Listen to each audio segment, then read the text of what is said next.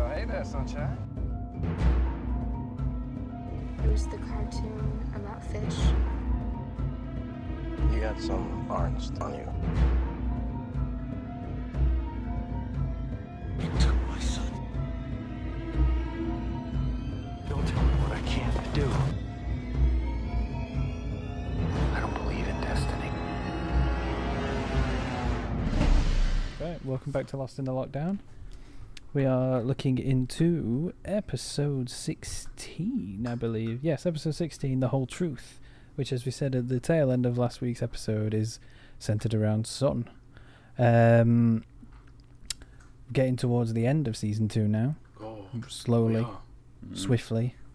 It is very close to the end. I think there's 24 episodes in this season. 23 or 24, yeah. 23 or 24, so we're right into the final third. But before we go anywhere, have we got any trivia, Scott? Yeah, it's the 41st episode overall. It aired on 22nd of March 2006, directed by Karen Gaviola. I think I'm pronouncing that correctly. And it's written by Liz Sarnoff and Christina M. Kim. I did a bit of research on the director, Karen Gaviola, because I've never heard of her. This episode actually won an award. It's based around representation of ethnic minority people in media, like cinema and TV. This won I can't remember the name of the award. I think it's the NAACP award for direction. Oh yeah, okay. I've never heard of them, but this actually won the award for direction in a drama series. So I thought, okay, fair play. Oh, nice. And I was kind of thinking the amount of episodes that we've all enjoyed with Sun and Jin. This is probably the one that I liked the least, which is quite weird. And I thought, well, there's other ones that have been really, really great the last couple of seasons, and yeah, it's just odd, but yeah, that got an award, so fair play. What else we got? That was it. Just before we go to the guest stars, I have a weekly game for you guys. Oh, good. This was very short notice. I have a picture to send to you on the Twitter chat. So it's this one isn't this isn't one of my best ones, but in keeping with the themes of rhyming words with rapper, this was kind of the next one on my list. So I'm sending. It's not Slapper, is it? Sorry. You know what? I actually was thinking, how could I integrate Slapper into this? And I just thought you guys might not appreciate it, and it might ruffle some feathers. Yeah. So what? So I've just sent a vintage advertisement, which I found from an eBay listing for Jacob's Cream Crackers under the description ephemera, which is a new word I learned today. So this is from a magazine. So the game is, how old is this cracker? Very good. So all I need is what year do you think this advertisement was printed? And I've given World of opportunity. Okay. I will give you a range of years between 43 and 53. Okay. See, I was going to go kind of around the 50s. I'm going to go 55, go down the middle. Okay, even though it's 43 to 53, be going 55, fair enough. Sorry, 53, apologies. 53, okay. I'm going to say, you said 45 to 53? 43 to 53. Oh, 43, okay. So that's kind of... See, it's not just me. That's kind of wartime. Well, it is wartime, so I'm going to say I'm going to say 45. Well done, John. Hey. The correct answer is 47, so you're only 2 out. So well done. And I'll take that. for any American listeners, I know we have a few, the cream cracker is a British childhood lunchtime snack, most commonly found in lunchboxes as far as I can remember, but Yeah. Whoa. Childhood. I still have cream You still have crackers. cream crackers? Oh, I can't stand it. They're too dry. Well, I still have crackers, man. I love. Oh no, man! The Moorish. Bring on the first. It's almost as bad as having a. Oh, dude, man! I'm sorry. I have to say, I love a cream cracker. Also, this is another thing. I always wondered why it's called a cream cracker. Do you actually know why? I just found this out. No. It's Nope. It only it refers to how the actual mixture is mixed, or that the ingredients are mixed, so that they're creamed. You know the action of creaming. Mm-hmm. Oh yes. So it's prepared using fermented dough, and then the method of creaming is used, and that is applied to the name of it, cream crackers. So there's actually no cream. I mean, I didn't think there was cream in it, but I thought it might have been created by Professor Cream or something. I don't know. But no, it wasn't. Well, So that sounds like a Simpsons character. well, this is pretty good because it's pretty on brand because they are Jacob's cream crackers. Oh, very good, very good. Subconsciously, He's you not even. think He's you not. picked that He's one, not Scott. even. He's not even come into the show yet. It hasn't. Next week it's Ben's All-Bran. Well, a good game, Wicked. everyone. John, you won one. Thank you. Whee. I hope you're keeping track of all these points. The school That's a good board is point, just, though. yeah. I don't know where we're at the moment. No, me neither. I think you might have overtaken me, John. To be honest, I haven't won one recently. I think you had a string of like 5 or 6 wins in a row, and then I did. on the first season, wasn't it? I did, and now I've just gone downhill now. Right, thank you, Scott. Thank you. Okay. So, John, guest stars, if any. Well, I think all the guest stars in this episode we've previously mentioned. So I thought again I would do the main cast, the resume, I guess, of the people who are in the main cast and who the episode is based around. So this episode is obviously based around Sun, the actress Yoon-jun Kim, and she hasn't been in a huge amount of American Western TV or film apart from Lost.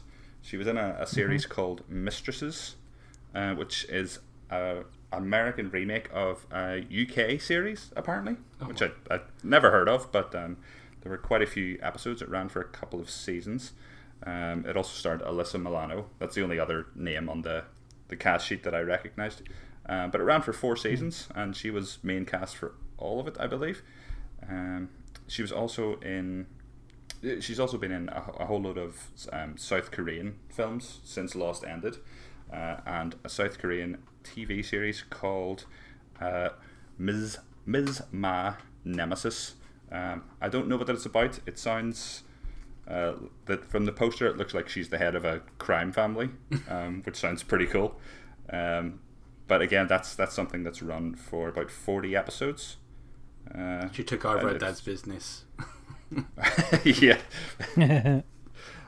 So yeah, I mean, again, hasn't had a hugely prolific career, but done quite a lot in her native South Korea, and just because I wanted to talk about this other actor's career as well. Although it's not focused around Jin this episode, I thought I just wanted to speak about him because I think he's great. The actor is Daniel Day Kim, and he has been in loads Everything since Lost ended, and even before he starred in Lost. I recognised him from playing like a sort of semi-recurring character in Angel, the Buffy spin-off Angel. He was in a lot of seasons of the reboot of Hawaii Five-0. Yeah. I He's haven't the main character. watched it. Yeah. Me neither. Apparently it's very good, but it's one of those things like we mentioned NCIS a couple of weeks back. It's like it's just been going forever. It seems. I actually think they've ended it now. Oh, have they? Oh, they could well have done. But aren't all those ones again? Obviously, Hawaii Five-0 set in Hawaii, but like didn't that spin off into like MacGyver? I'm gonna have a look. I was about to say they did a crossover with someone. Yeah. Let's have a look. And Magnum PI as well. Yeah. They did. MacGyver, the reboots of MacGyver and Magnum PI. 'Cause didn't Jorge Garcia appear in an episode of MacGyver or something? And your man Hawaii. Henry Ian Cusick is in MacGyver, I think. Yeah, Jorge Garcia is actually in main cast now in Hawaii Five-0. He's been in it from season 5 to season 10. Jesus. I telling you, they love Hawaii. The amount of lost actors that are like, yeah, we'll just continue to work on these series in Hawaii. Whoa! It ran. So it ended in only last year, April last year. Oh, wow. It did 240 episodes of Hawaii Five-0. That's crazy. You think I'd have seen at least one of them by accident, but nope. I don't even know if it airs in the UK. I don't know what it Channel airs on 5 in probably. the UK. If it, Yeah, that sounds about right. But it's Scott Kahn, isn't it? He's one of the main guys as well. Oh God, that's probably why I've not gone near it then. Scotty Kahn. Scott Kahn and Scott Eastwood. All the sort of nepotism related like stars of television and film are no good, especially if they're called Scott. It's really weird. They're all terrible. Oh dear. I will say about Daniel Day Kim though, on my current rewatch of 24, he has popped up quite a few times in That's season right. 2. Yes, I forgot about that. He is. Is he the torture guy? I don't even know if he's. No, he's not the torture guy. He's just. So they're dealing with the nuclear bomb like they often are on 24, and he's just kind of one of the SWAT team or the CTU team. I don't even know if he's got a name, but he's recurring over at least 4 or 5 episodes because a lot of what happens takes place in a single location. So he's just always there, and he just runs up and he's like, "Hey Jack Bauer," kind of thing, and I'm like, "Oh." I had no idea, and that season would have been only 2 years before Lost, so yeah. Okay, I've just looked him up. The character he plays in that show is called Tom Baker. That's quite funny. You're kidding, mate. No, Tom Baker. That's amazing. I don't even remember what he. Yeah, I couldn't even remember what his name was, but I just obviously love Daniel Day Kim, so I was like straight away. Oh, and just off the top of my head as well, the most recent thing he's probably been in is that terrible Hellboy film. I was just about to say that. Have you? Oh, yeah. I think we talked about it before. Never You haven't watched seen it. Yeah, We did. I didn't want to watch it. Oh, sorry. He was also in Always Be My Maybe, and most recently he's a voice in that Raya and the Last Dragon, that's just come out on Disney Plus. Oh, is that which I don't want to pay for? Yeah, is that one of your special $14.99 exclusive premiere access? That's the one. Yeah. Nah, I can fuck Correct. off. Although I'll probably pay for Black Widow if that's the case, but that's special occasions. Oh, you got to pay? Oh, of course you got to pay because they're doing a simultaneous release, aren't they? Right. Okay, Yes. I have no interest in it then. I'll just read the spoilers on Twitter the next day. It's fine. I don't know how you can spoil it much because, spoiler for those who've not seen Endgame, but Jeez. it's pretty much the end game for Black Widow. So I don't really know what's going to happen in the past that's so important. But anyway, that's another conversation. I never saw that Always Be My Maybe, but I always wanted to because I do like Randall Park. Yes. Yes. AKA Jim from The Office, of course. Asian Jim, yes. Lots of John Krasinski jokes during WandaVision, which I appreciated an awful lot. Very good. Right, well, with that in mind, thank you very much both. We will dive head in to the whole truth. So, as always, we'll start with the flashbacks, and then we'll move to the on-island stuff. So, I don't know, certain plot lines for me in this one, I don't know, felt like a quieter episode perhaps, but there's still a lot going on. Some of Lost's best moments, as we've discussed, happened during these times. So flashbacks begin where Jin and Sun are in their apartment in Korea. I'm assuming they're about to try and get frisky. Yeah. And then right in the middle, or just as they are about to, start fooling around, Jin's like, "Have you taken your temperature?" Which I have to laugh about. Because I think Sun says what everyone would be thinking is like, "Oh yeah, that's romantic." Yeah. That's romantic. But I immediately was, I know it's probably not intentional, but immediately I was laughing. And then it's revealed that they've been trying to conceive for a year. He wants to go see a fertility doctor, and then it turns into like very much a lover's tiff where she's saying, "Why do you want a baby that you'll never see?" And then he says sorry for the things that Sun's dad makes him do, because obviously in the past we know that he's come back with blood on his hands. Mm-hmm. I don't think we ever really find out much more about Sun's dad, do we? We just assume he's a big crime boss. Is that the implication, we think? Yeah, I can't remember if we ever get any sort of definitive answer. I honestly can't remember, but I mean, all the clues are there, I would say. He did send Jin to kill a guy, so I suppose yeah. What kind of business does he run though? he's- Like, that's never been established, has it? What? I think he just runs. Does he own hotels or what? It's a bit. Do we need to know? Not really, but it might be nice. No. No, it's just always a bit of a mystery, which is fine. It's just I just wondered if we ever did find out, but I don't think we do. We just assume that he's a very scary man because everyone is scared shitless of him. Yeah. Also, hats off to Jin Kim in this scene because she looks lovely, and Jin just kind of pisses all over that flame quite quickly. By the way, there was I don't know as well. Another bit that made me smirk to myself is, again, it's literally within the first 10 seconds. Is obviously she's in the bathroom and she comes out, and then it's the first shot of Daniel Day Kim just kind of chilling like Burt Reynolds on the carpet, just laid out. And he's like, "Oh hey, how are you?" And he even goes, "Oh, you look great." And I was like, "Oh no, this is too cheesy." He's got his sort of greasy pecs out and everything. He's been working out clearly. I was like, he's in his pajama bottoms, but he's got his pecs out, and you're like, "Oh, put it away." He was just doing some push-ups while she was in the bathroom, It's like I'm commanding it. Getting I can barely lift my right arm. I can barely lift my right arm because I did so many.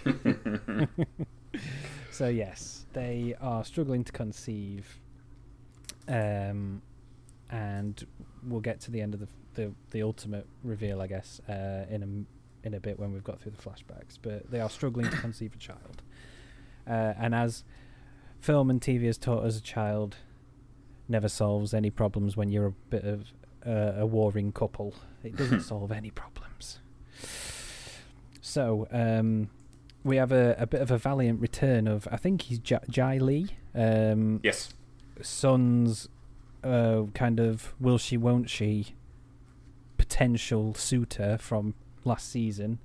He makes a return, and it seems that it's implied initially, I think she's meeting him without Jin's knowledge. Mm-hmm. So you're like, ooh, no. Yeah. We don't want affairs. But then it quickly becomes apparent that he's the one who teaches her English. Oh yes. Yeah, he's the one who taught her English. By his English accent as well, he's American, or he's got an American accent, so I don't know if he's meant to be Korean American or whatever. But yes, he's the one who teaches her English, and they're regularly in contact for this reason. Yeah, this is the fella. Yeah, you go. So that she was on the arranged, or the hope that it would be an arranged marriage between her and this right. fella, and he was going to go through with it, but also he was going to go through with it to please both sets of parents, but then he was going to actually be with some American woman, and in this episode, which I thought was a total dick move.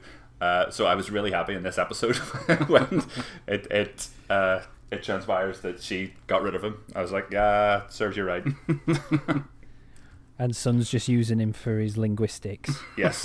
It's like, yes, absolutely serves you right. This is what you get. but she also seeks, I don't know, weirdly, I don't know how you look at it, but kind of advice about her relationship at the moment,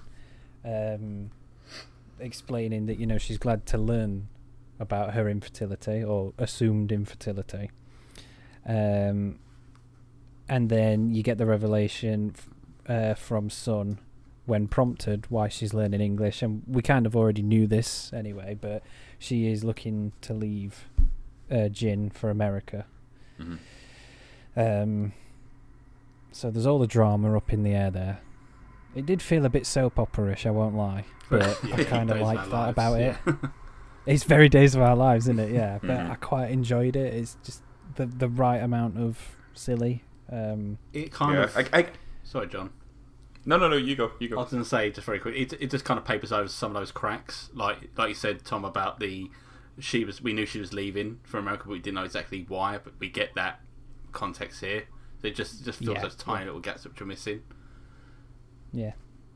Yeah, absolutely. I was just going to say, in relation to the soap opera thing, I guess there's a very fine line about how a show is presented, where you can let it get away with the more soap opera elements, or you can't. And Lost has a bit more of that, I guess, prestige, that sheen, where a storyline like this you don't mind so much because of the caliber and the quality of the actors involved. Yeah. And even just the look of the show. So while it is very, very, very soap opera-y, it's presented in such a way that it doesn't feel like it. Like if this was on, as you say, something like Days of Our Lives, it would be very melodramatic. And in this case, it's I won't go as far to say understated, but it's clearly a much more thoughtful production. Yeah, definitely. Yeah. I think you've got to remember as well, when Lost came out, it also came out at the same time as like Grey's Anatomy and Desperate Housewives. So contextually, that soap opera-ness was probably a bit more acceptable at the time. If you did Lost now this way, everyone would be like, you'd kind of scoff at it. But you just got to remember when it first came out. Yeah, it's very... Funnily enough, Desperate Housewives also on Disney+. But, yeah, it's very... I don't know if pulpy is the right word, but you wouldn't get TV like this now, I don't think, even though I love Lost and I think it's great. It would either be some sort of really bad network show or CW. It would be, wouldn't it? CW Lost. Imagine. Scott and I just said that at the same time as well. That's exactly what it would be. It's the culprit, isn't it? Lost would be on the CW. Oh my god! And they do it for 13 episodes and cancel it because they had no idea what they were going to do with it. Not enough shirtless teens. Where's the superheroes? They should have Remy Zero Save Me as the title sequence. Lots of explosions and everything going up in the air and Jack running around in slow motion. That'd be the title sequence. Zack Snyder directs the pilot. Oh my god. Oh yeah, that's what it would be. Oh wow. Yeah, it would either be a CW show or like something on HBO, and it would be weird. Like just because on HBO, it'd be hella dark. It'd be like everyone dying every 5 minutes. Well, there's swear words. There's, all sorts Lost of crap. I guess Lost straddles the line between the two of them, I guess. Yeah, basically. Yeah, basically, yeah. I'm probably leaning towards more the HBO side, thankfully, but yeah. Okay, well, that's a good contextual talk there.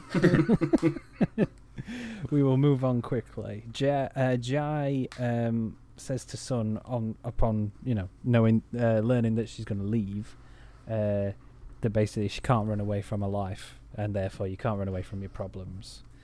And then there's a scene I think with Sun and Jin where have I written this down right? Sun asks if like Jin is her life. No, I've written this down wrong. What am I writing? I've done something wrong here. Basically, in a nutshell, he says, you shouldn't be staying for Jin. Mm-hmm. Yeah. And she should go. Mm-hmm. Mm-hmm. And they have So there's that. the scene. I think it's. I think the flashbacks take place slightly differently, but they have the scene in the doctor's office. I guess he's a fertility doctor, which is where he tells Sun that she is the one that is unable to conceive. You know, she has endometriosis. I think I'm saying that right. Endometriosis. And that's the case. And Jin is quite upset and starts throwing accusations at her. At which point I was throwing things. and things, accusations and things. And I was like, oh yeah, I forgot Jin was a right dickhead previously. Because he's basically says, "Did you know about this when we got married?" And you're like, yeah, that's a horrible thing to say. It was rough. So that's scene again. I mean, it's not a revelation at this point. I mean, we obviously knew that Jin was a bit of a dickhead, but I'd kind of forgotten. So it took me as a bit because of a shock. he's been so nice recently. You know, he's calmed down. Yeah. Bless him. But yeah, endometriosis is the reason, apparently, according to the fertility doctor. Mr. Spam, we'll call him Dr. Spam. Yes. But then that brings me to not a lot of flashbacks really for this episode, so it brings me to the last flashback now. So she's walking the dog, which again always significant because that's the dog that Jin got her way back season 1, and then the fertility doctor, he's driving by and kind of confronts her and confesses that it's actually Jin who can't have children, and this kind of links into what I was saying about who is Sun's dad really, because he basically says, look, if I told a man like Jin who works for a man like your dad that he's the reason he can't have children, then he'd burn down my practice. I'm like, well, I'm sorry, but a crime boss can't, change, anatomy or, he can't change a thing. It's no one's fault. Just if you want to kill him, fair enough, but still, that wouldn't change anything. It's still like a fact. You gave a terrible diagnosis that was true. Die. That's basically what he's saying. So I'm just made me think, like, who is this guy? Yeah. He's like the most feared crime boss in Korea by the sounds of it. And really those are the flashbacks to. So we've got the added bonus of knowing how Sun came to learn English and from whom. And also the pre-island events, as a couple, they were infertile, basically. They would not be able to conceive a child. Yes. Those are really the lasting moments of those flashbacks. So then, bringing us into the on-island events, there's a lot more kicking off. So, again, as I said at the start, we're kind of into the final third of Season 2, so I think we're following a similar arc to Season 1 where this episode starts to pick up again the balancing plates. You know how we've discussed in recent weeks, it's kind of had not a lull in terms of negativity, but it just quietened down to focus on a few specific things. I think now we're picking back up the pace where there's a lot going off, or at least getting to that, and I think we all know that. Yeah. Going forward, so with that in mind,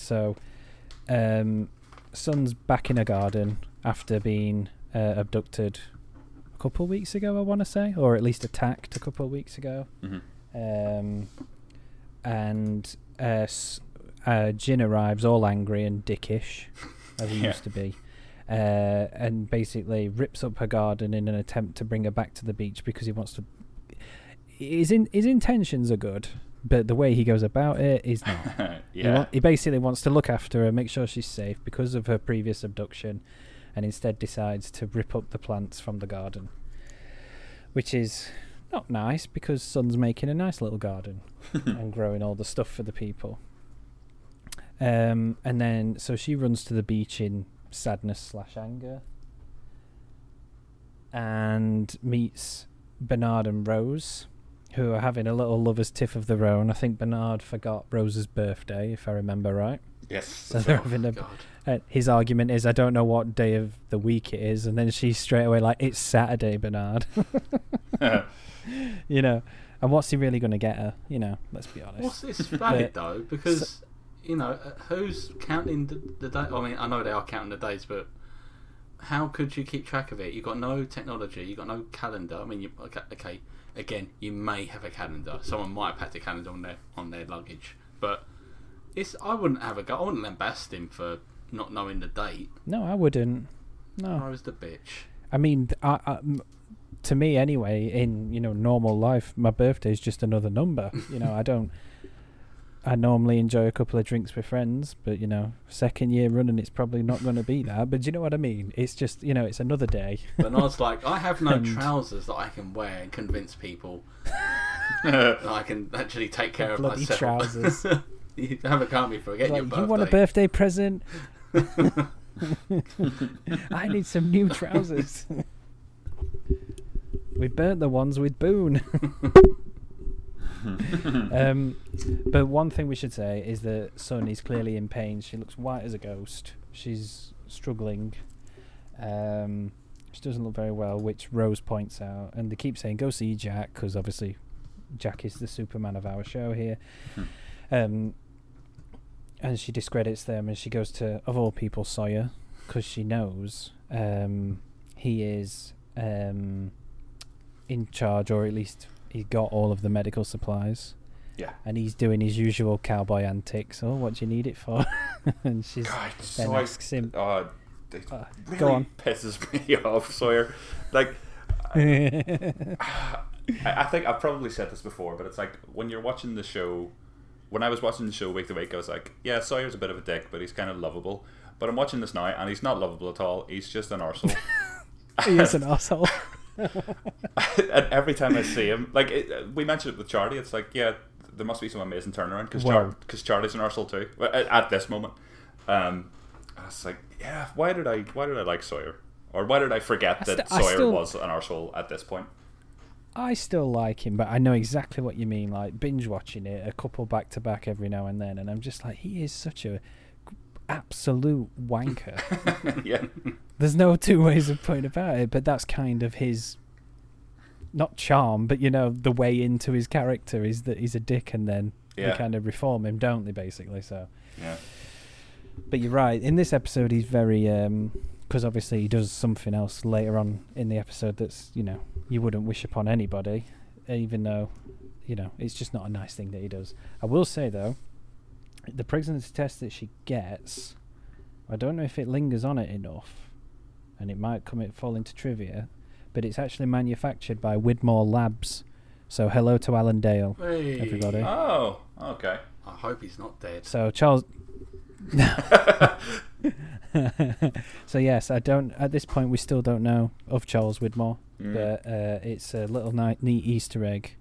Oh, that's cool. I didn't notice. I don't know if this was a it's a retro. I don't know if it's like a retrospective Easter egg. Now that the show's done and with, I don't know, but either way, hello to Alan Dale, as always. So yes, she's got the pregnancy test.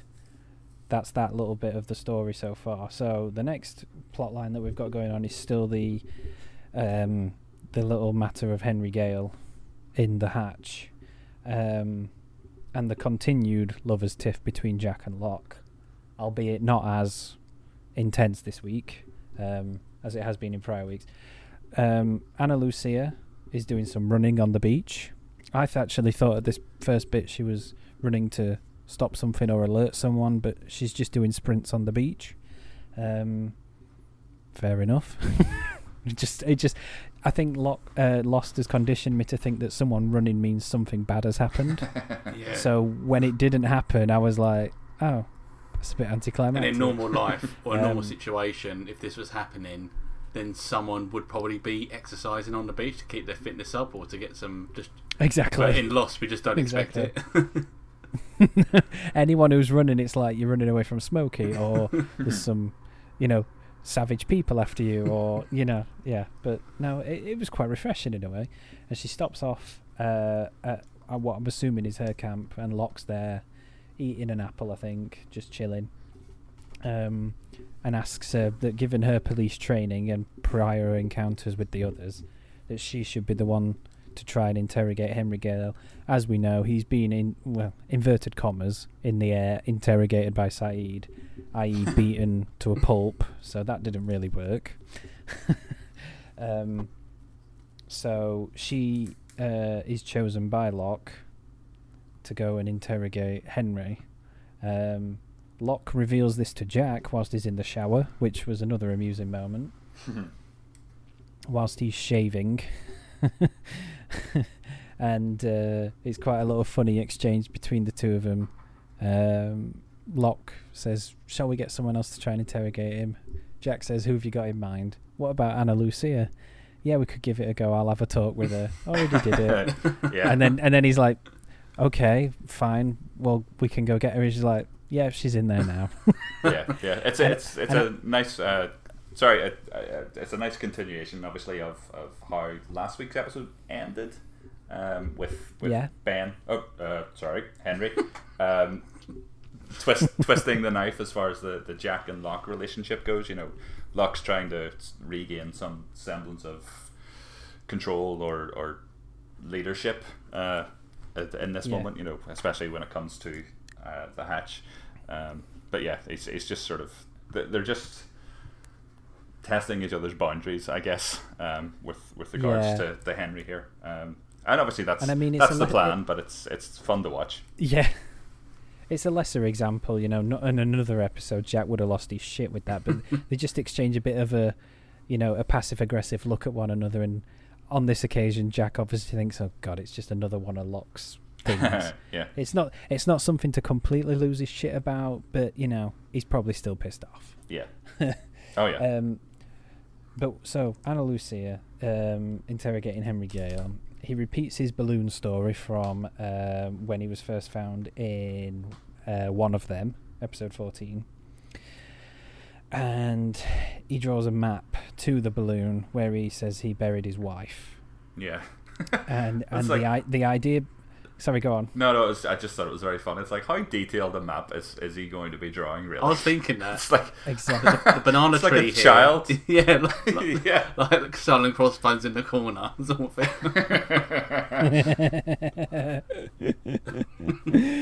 But, well, Anna Lucia promises that she'll keep him alive if he basically confirms this map story. Or, sorry, if he confirms that the balloon is where, you know, he says it is. Mm-hmm. I didn't realise at this point that, you know, it's just Anna Lucia who knows this, but we'll mention that as we go further along. But so she recruits Saeed and Charlie. Now, I just want to take a pause here because, as you just said about Sawyer being a dick, how much of a fucking dick is Charlie in this episode? I was about to say. Oh my God. I was so angry. just that little smug face at first when they say basically like, well, not redeem you, but do you want to come along? And he's just kind of there like, yeah, everyone knows I'm a dick, I'm going to be a dick, why not? And you're like, oh, God's sake. I think it's a bit detrimental, I think, having Charlie there. If it was just Saeed and Anna Lucia, it would have still had the same, because they had some great exchanges later on, but, you know, it still would have had the same effect if Charlie wasn't there or not. It didn't make sense to me to have him go in there. No, I mean, the thing with obviously Anna Lucia and Saeed is she killed Shannon. There's that beef between them, but also an understanding now that she didn't mean to do it, but there's still a bit of animosity, and there's also the fact that he has also interrogated, as I said in inverted commas, Henry Gale. Like, it makes sense from a narrative point of view to put those two together. The contrast and the story is interesting, but like you say, putting Charlie with them was just like, why? Basically. Yeah. But yeah, Charlie's a knob. At least at this point anyway. Where do we go now? So they go in search of the balloon, and another little annoying bit with Charlie, I can't remember, is it how he's walking or something, but she notices that he's carrying a gun. Yeah. Just from his walk or something. He's concealed a weapon, basically. And he says, "Oh, are you looking at my ass?" Because she's yeah, you're looking at my bum. And I was like, oh God, my bum. It's Michelle Rodriguez would kick your ass, mate. There is a quite nice little exchange here between Charlie and Ana Lucia. It's like, what does it say? It's like the last time you had a gun, like somebody died or you killed somebody or something. I thought you murdered someone. Oh, okay, yeah. I thought that was quite a nice little line. Like it's still a dick move, but I thought it was quite a nice line, especially because obviously Saeed is there. Technically true. Yeah, exactly. And he does the little. Not sleight of hand, but he does like the little feint where he goes to give it to her and then just slides it to Saeed. Yeah, okay, I'll give him that. Well, I thought it was good because although he is a dick, like he also has no reason to trust Ana Lucia. So like at least the interplay between the characters is consistent and it works. Yeah, because a couple of episodes ago, didn't Saeed and Charlie had the conversation about the others? He's like, Charlie, did you forget that they hung you, basically? Hanged you. Hung. But yeah, forgot about that. So that's why it sort of makes sense for Charlie and Saeed to be together for me, but it doesn't mean his appearance in the episode is any less annoying. I was going to say, it doesn't excuse his behaviour. Yes, exactly. That's what I was trying to say. It puts those Brits in a bad place. I'd say we're not that bad, but I think we are. But yeah. So yes, that's plot B. That's happening in the jungle right now. We'll go back to Sun now. So she's waiting for a pregnancy test result. Oh wait, just before we get to this bit, actually, there's a nice little bit with Hurley, who hasn't really appeared in a lot of these past few episodes. To be honest, I can't remember when he was in it substantially. But Sun is sneaking into the jungle with a pregnancy test, and Hurley just appears from the jungle eating a chocolate bar, and he's like, "Hey, how are you? Look what I found. It's not melted at all. How can you believe that?" She's hiding the pregnancy test, and obviously, they've come to a bit of a silent truce, and he says, "We can split it if you want," and she says, "No, thank you." And then he does his usual, "Okay, later, dude." It's like Homer and Bart when Homer's meant to be in work and Bart's meant to be in school, and they just walk past each other. Yeah. Homer with a fake moustache. Oh, great episode. Sucker. Sucker, yeah. But I just thought it was funny that he called Sun dude. I don't know why. It's just it's just the way he said it. It made me giggle. But that's really the precursor to this next bit. So she's waiting for a pregnancy test results to show up, and Kate makes a cameo. I guess this is another bit of a seed to be sown, or the fact that we kind of knew some of this already. But she asks Kate if she's ever taken a pregnancy test, and she says, "I have," but it's kind of left at that. Don't care. Yeah, we were over that. We've had that. We don't give a shit anymore. Listen to the episode if you don't believe us. Sun thanks Kate for being there and not asking any questions. Turns out it's positive, so it should be a happy moment, but you're stuck on an island. So she doesn't seem too thrilled. And then they bring in Superman and ask him if it's accurate, because they want to make sure that it is accurate. And he categorically says they're very accurate, and it means you are definitely pregnant. And as always in Lost, he is sworn to secrecy. Yeah. So yeah, Sun's pregnant. How's that happened?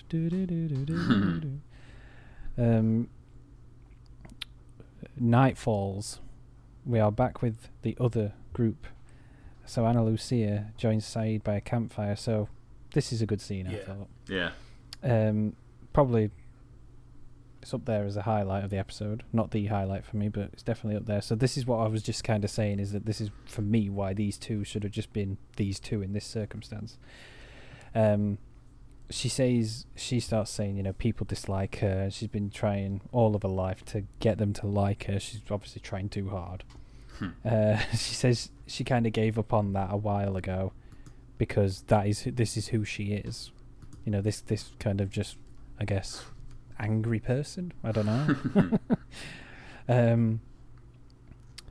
And she says, Saeed definitely has a good reason to hate her. Now, I'd kind of agree with that. I know we don't like Shannon, but if that was me in that situation, I'd probably not be best pleased with her. So I definitely have a reason to dislike her. And she does say sorry for what she did. Although Saeed may be turning the other cheek a little bit, says it wasn't her fault. And he explains that he now holds the others responsible for her death, because even though she's the one who killed her, it's an indirectly caused by them, I think is what he's basically saying. Yeah. And then he says, once they find out if Henry is one of them, something will have to be done.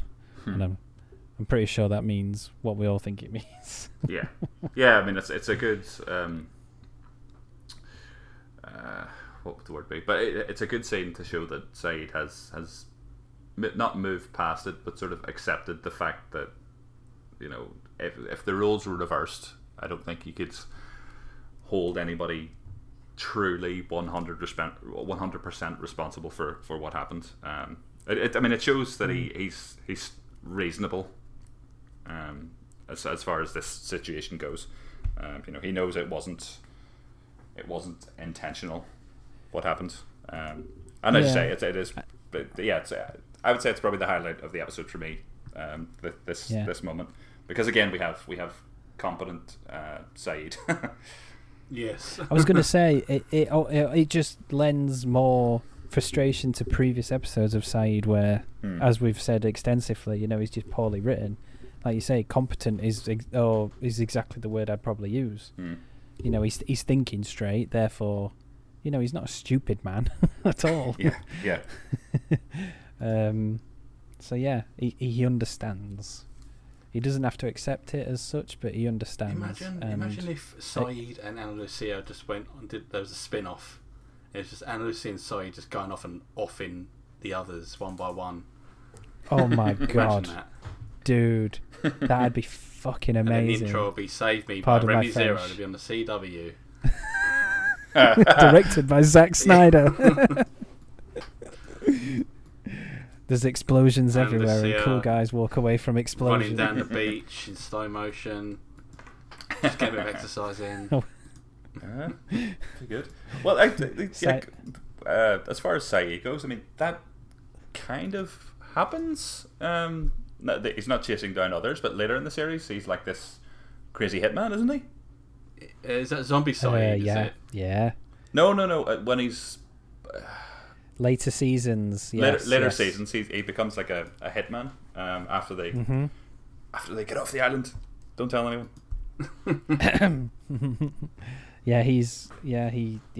That's right. So it's kind of half of that show. I only remember that because there's a particularly brutal kill that is always stuck in my mind. Funnily enough, I think I know exactly which one you're talking about, and I cannot wait to get to that episode. It sticks in my mind as well. It's the dishwasher, right? Naveen Andrews is... Yeah, that's right. Yeah. Naveen Andrews is amazing. I love him. Where are we? So we've had the campfire scene. It's now morning. And Saeed is waiting for Ana Lucia to wake up. Charlie brings breakfast for them to eat. I can't remember what he brings. Papayas. I don't know if it really matters. Papayas. Sorry, it just stuck out to me because I Papayas. was expecting to say sausages, tomatoes, nice crispy bacon. What about second breakfast? Or potatoes?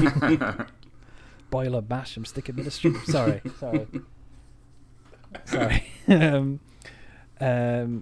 So Charlie brings papayas for them to eat, but Saeed's really eager to leave.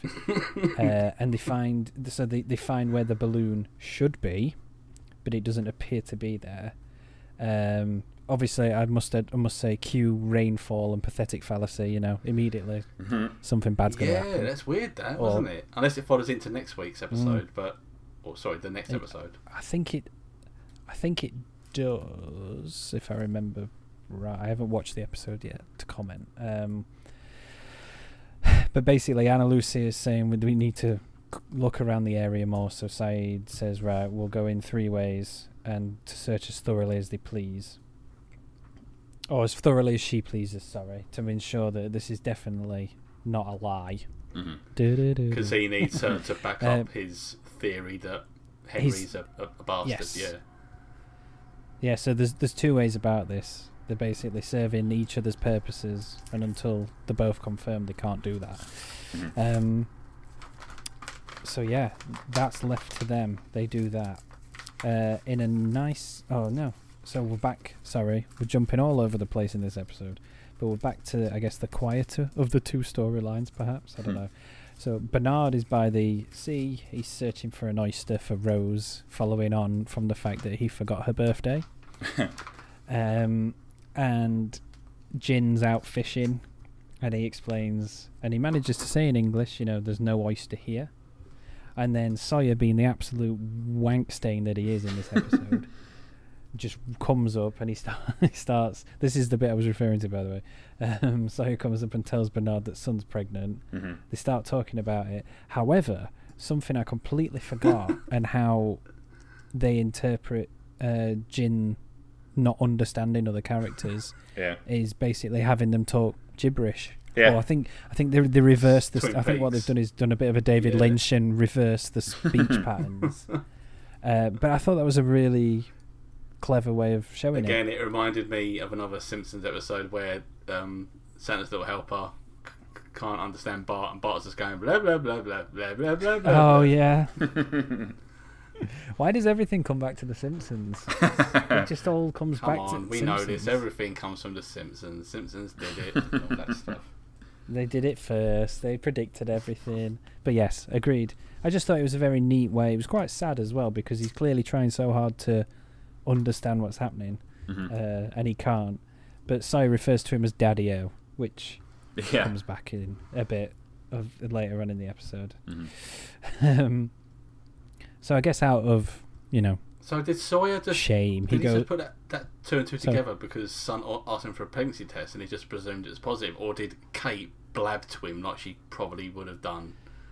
Well, you see, that's another filling in the gap that I don't think we ever get, but you can probably assume that he just thought from the fact that she asked for the test. Yeah, true. But you are also right. The other one could be a possibility where Don't tell anyone. I'm Kate's gonna tell Sawyer, and that's it. she's a gossipy bitch. She'd tell Sawyer. She's head over heels for him. So out of shame, I guess, Jin goes and starts to replant all the plants in Sun's garden that he pulled out, and it's a really lovely. Why does he moment, do actually. that? He tells her, Sorry, why does he do that? I guess he's.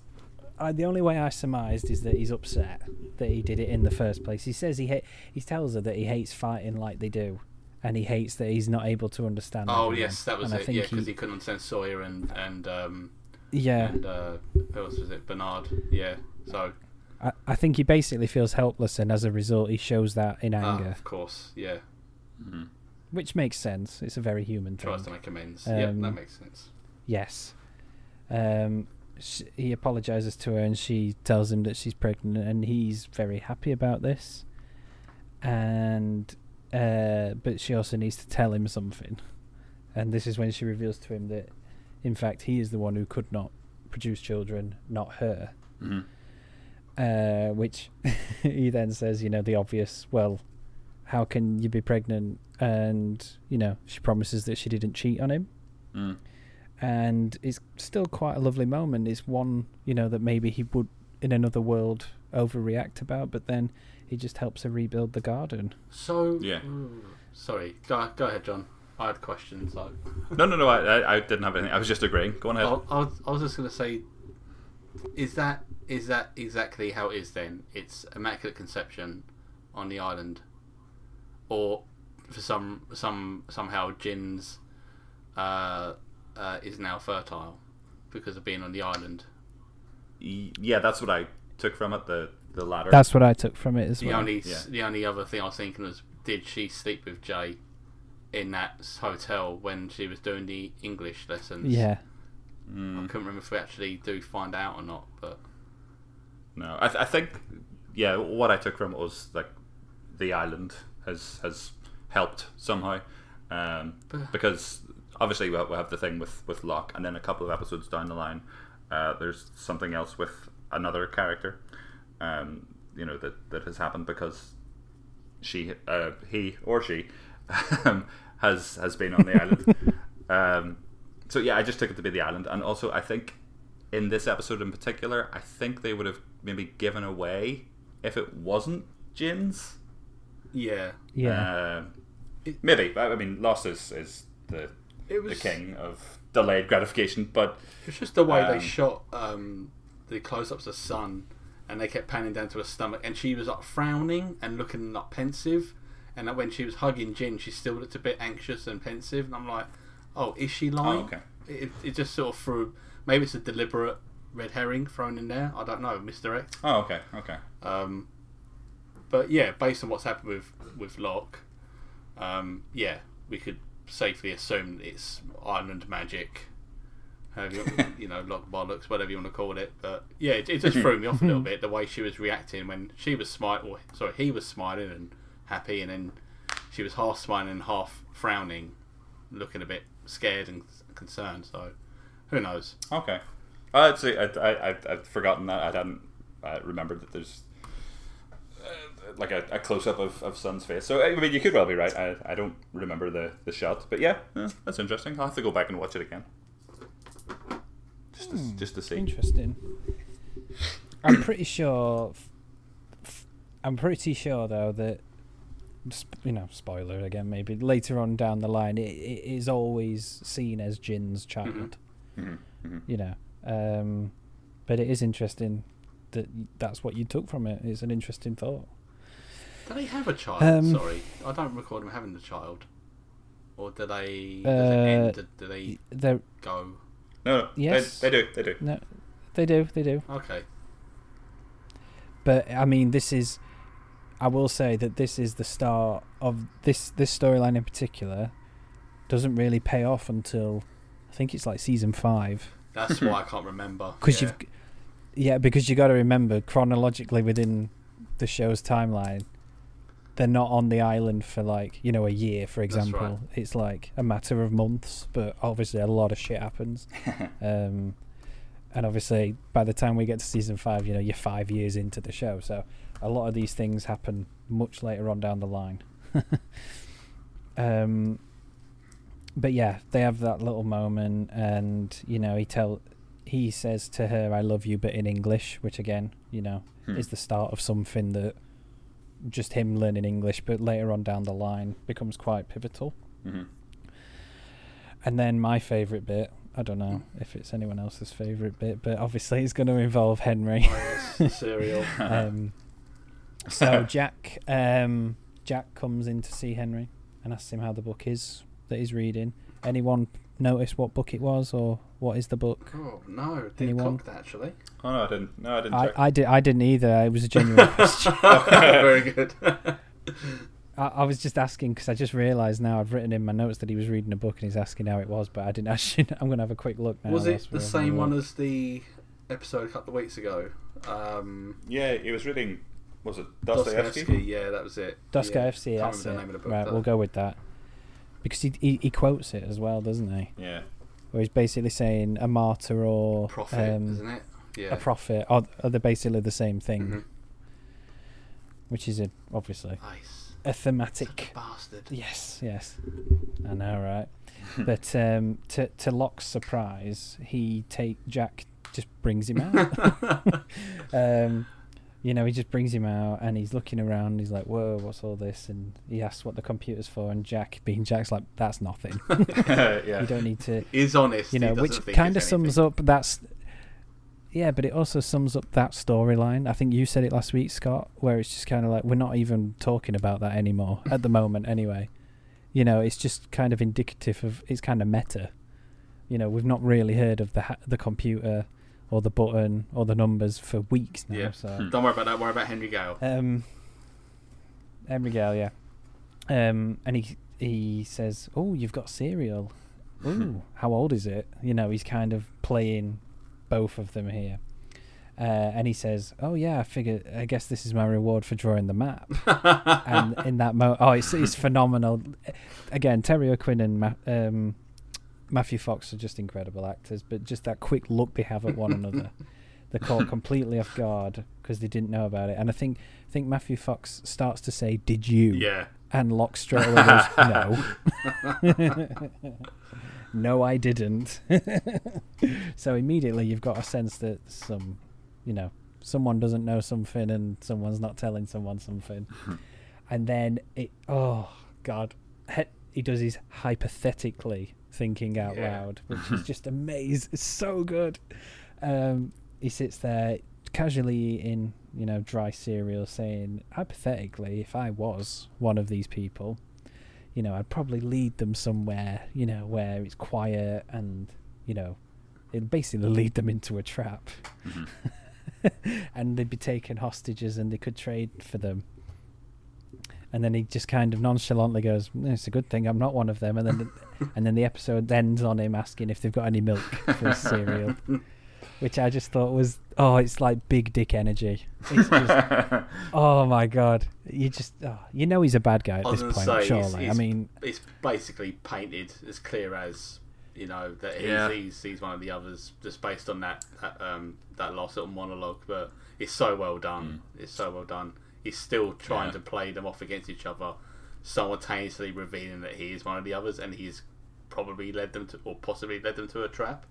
But it's just very, very well done. It's it's very fun to watch, but it's in the back of my mind, I'm like, what exactly is his plan here? It's a good point. It's a good point. Because he is in the belly of the beast, isn't he? Yeah, from his point of view. At certain points, he's still trying to convince them that he's Henry Gale, but obviously he's acting incredibly sus. It is fun to watch, but if I stopped and thought about it for too long, I'd be like, hang on, because I think it's the next episode where he properly gets found out, and obviously we'll speak about it next week. But I don't know what the point is, unless the point is just to shit stir, which it might be. Yeah, I took it as him just trying to unnerve them even more. Yeah. Because he's sowed the seeds of distrust, or acknowledged that they distrust one another. Yeah. Even though they're supposed to be working together, and now he's just taking it up a notch. Yeah. Oh, it's so good. It's so fun to watch. It's really it's hard to believe that he was only meant to be in 3 episodes. Yeah. I was going to say, so just my only production note is that Michael Emerson, portraying Henry Gale at this point, this was his last episode that he was contracted for, of his 3 episodes. That's mad. And they were so impressed with him that they gave him a further 5, so that extends him up until the season 2 finale. Specifically citing the scene here where he asked for milk as the moment they knew he was a keeper is the quote from Lindelof. And then I guess the rest is history. He was a regular cast member from season 3 onwards. But their intention, I agree. Their intention was to have him in these 3 episodes, and then that was it, with leaving it completely unresolved, really, without him making another appearance. That's very weird. Maybe the original plan, because Lost was kind of written somewhat on the fly, I guess. The original plan was maybe to have him as actually Henry Gale, and they just changed their minds. Well, that's it. It's not unheard of that you've certain guest stars have come in and they've just blown people. Yeah. I'm trying to think. There's someone else that's very true. Yeah, I didn't consider that. There's another example where a guest star's just come in and totally owned it, and you've thought, Jesus Christ, we need something more for him. Yeah. And in the case of Michael Emerson, well, they don't just do him a solid. They give him a proper great character. Yeah. And he clearly has the time of his life being that character. Yeah, quite a promotion. Yeah. 3 episodes you're right. The villain and I'm not giving it away, but he has an incredible character arc throughout the entire series. I must admit as well, even in these 3 episodes, he obviously, in the context of the story at this point, they found potentially one of the others. but it's not like the main focus of those 3 episodes, really, is it? Other things are happening. So really, he's not in it a lot of these 3 episodes, but he makes an impression. Oh yeah. I'd say in each episode he gets about 5 minutes of screen time maximum. Yeah. And he just completely sells it. But this was the moment for me. I remember as well when I first watched it, that bit scared me shitless, where he's just like, have you got any milk? Because I knew in that moment, for the love of God, he must be a baddie. It was just so well done. So well done. And that is the end of The Whole Truth and nothing but it. Had to do it. Of course. So, next week's episode 17, is aptly titled Lockdown. Which is quite ironic, because we are starting to supposedly, in real time, in real life, come out of said lockdown. So I don't know how I feel about it, but anyway, it is one of my favourite episodes of this season. I'm starting with Lockdown. There are 7 episodes remaining, I believe. Is this the episode where John is trapped in the hatch? Or am I thinking completely something different? Correct. Okay. Nope, that's the one. Correct. Yeah. And then we've got Dave, I think that might be the episode after, which is... That's Dave, when you got your Hurdy stuff coming in with his behaviours. Yep. And then we've got... there's one called SOS. Oh, God. Which is Rose and Bernard. Oh, God. Oh, God. Poor Bernard. They gave him a bit of a fucking, this short shrift or what. I mean... There's always a couple. We know that. We've signed up for this. Oh no! It's the breather before everything just explodes. I was going to say, then we get 2 for the road, and we'll leave that one at that. Yep. And now that I read that title out loud, Lindelof, stop it. Hang on. We're talking about Jesus Christ. Nicky and Paolo. Yeah. Is that this season as well? Oh yeah, Nicky and Paolo. No. No, that's two for the season road. 3. 2 for the road is that episode. Bang Bang. I know, I can't read. Yeah. Scoop. And then there's we may as well just do the titles now. So episode 21 is just question mark. Okay. Is it meant to be read as lost, as in lost question mark, or just? No, it is literally just a question mark, but it is called question mark. The episode. It's one of the stations, right? The Dharma stations. I think so. It's an Echo episode. Yeah. Oh, good. Oh, good indeed. Yes. Oh, good. And then we get into the last 2 episodes, which is 3 minutes, which is Michael. And then Live Together, Die Alone. Yes. Which is your finale. And which is Desmond. Which is Desmond, who actually we haven't seen since the opening 3. Yeah. Episode 3. Yeah, the 3-part episode, just shuffled around differently episodes. Yeah. That mini trilogy that they did. Mini trilogy. Yeah. Oh, I can't wait. Oh God, I can't wait. I love it. I just love it. It's the best. And with that, thank you as always, chaps. Thank you. It's been a pleasure.